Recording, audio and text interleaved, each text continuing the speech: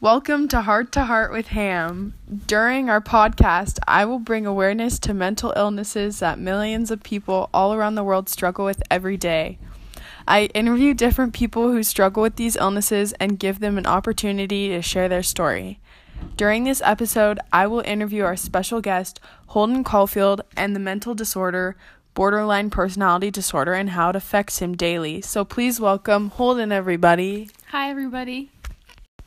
Holden, thanks so much for joining us today. So we know that you have this disorder called borderline personality disorder. Could you just explain this a little bit more so we can have a better understanding of what it is? Okay, so borderline personality disorder is a mental disorder that is characterized by unstable moods, like different behaviors, and unstable relationships. So that's basically what's been affecting my life for the past couple of years. Oh, that's really hard.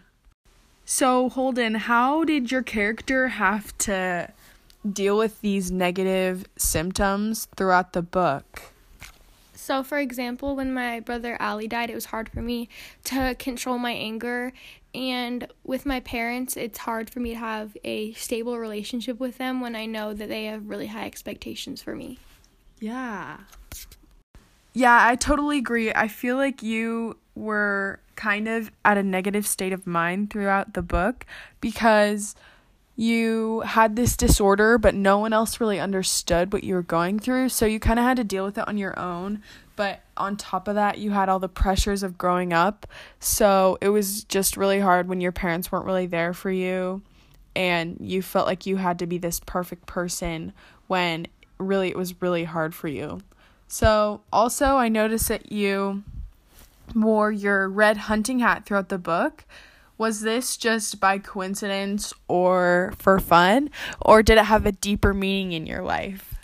So the red hunting hat that I wrote about in most scenes is basically I used it as like a security blanket if I was in an uncomfortable situation or if I just felt like I was abandoned or alone. I would put the hat on, and for some reason it just made me feel like I wasn't exactly alone.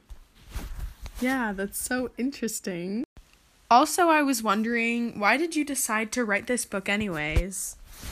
So I wrote this book because it was kind of, at first for me, it was a journal. It was a way for me to get my emotions on paper, and it was kind of like a release for me. And then also, I wanted to write the book so that it could help other people who are dealing with things just like I was in my life. Yeah, that seems like a really unique and cool way to express yourself.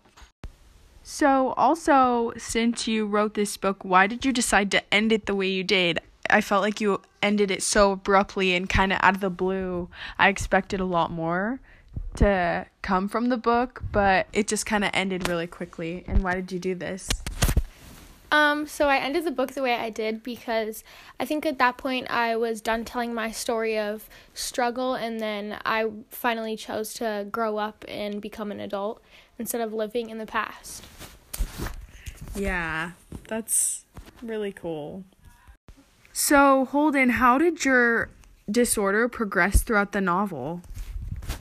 So in the beginning of the novel, I was kind of conflicted with my life, and I didn't want to face the fact that I had to grow up. And then it kind of got progressively worse as the book goes on because I was making bad decisions and it wasn't benefiting me. Towards the end, I kind of realized that I needed to grow up a little bit more because in one of the scenes towards the end, I decided not to go on the carousel, and that was kind of me showing that I was going to leave childhood in the past. Yeah. That's really interesting, actually. So, did the carousel pretty much just kind of symbolize you leaving your childhood behind and kind of embracing your adult life, leaving your innocence behind and kind of showing that you don't need to go on the carousel, like you're not this little kid anymore, like you need to grow up? Yeah, that was kind of me finally moving on a little bit and realizing that I needed to grow up. Wow.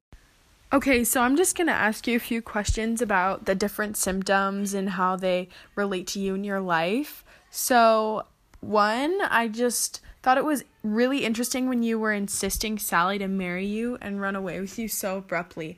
How might this have been affected by your disorder? I felt an extreme urge to marry Sally because I have really extreme mood swings, which is part of my disorder. I go from wanting to marry her, and then a couple minutes later, I was really annoyed by her because she was saying things that were very fake. So that kind of just shows how I can go from having extreme emotions, like not just liking someone, but loving them and wanting to marry them, to almost hating them. Yeah. Yeah, I felt like you were very, abrupt with asking her to marry you. Like, you barely called her up. She was an old friend, and you randomly were like, let's go get married and go to Nebraska. And I think that had a lot to do with your disorder because you just kind of felt this random, urge to say this, even though you didn't really even mean it. And it's probably really hard to have to deal with that and just either hold back or even just going back to the things you've said to people when you were just caught up in your emotions that weren't even really true. So, another question I have for you was, another symptom of this specific disorder is randomly initiating conversations with people. When and why might you do this in your day-to-day life? So I can be socially awkward at times, but then I all of a sudden get a certain urge to start conversations with people because I know that they won't judge me as much as people who truly know me. So I feel like I can just talk to them a lot easier than I do people that actually know me because I have a fear of them judging me as a person. Yeah, I noticed that one instance in the book, you randomly went up to some girls and were talking to them, even though you didn't even know them, and kind of just started talking to them. And this really can be a positive, part of your personality, just being able to, go up to people and talk to people. That kind of shows a lot of confidence. But at the same time, I think it also kind of symbolizes the way that you want to be able to talk to people you don't know, because the people you do know will judge you because they know what you've had in your life and how you're not as good compared to other people in your life. I also noticed that it seemed really conflicting when you'd avoid your parents but try and get in touch with other friends. Why might this connect to your disorder? So I feel like my friends understand me a lot more, and my parents don't quite understand me because I avoided them out of fear that they would be disappointed in me for getting kicked out of boarding school. And I think I just didn't want to face the reality of life. Yeah, I completely understand. I feel like a lot of times, even without disorders, people will cut off communication with people just to kind of have the higher ground. Like, oh no, I'm the one who stopped things, and not have the sadness of others cutting it off with them. And I think especially with this disorder, it amplifies it so much more because you are so afraid constantly that people are going to stop talking to you or not care about you or judge you, that you don't want to have to deal with that. So you just cut others off first so you don't have to deal with it. So another common symptom I noticed that you have throughout your book is that you had so many unstable relationships with people that you actually loved. Why did you do this, and how may you have expressed this in your life? So I tend to judge people very quickly. When I meet people, I mostly think everyone's phony and fake. I have unstable relationships with most people, especially my parents, because they just don't understand me, and whatever I do, they don't usually agree with me because they set really high expectations for me, because my brother DB graduated and was really good, and then he's in Hollywood now.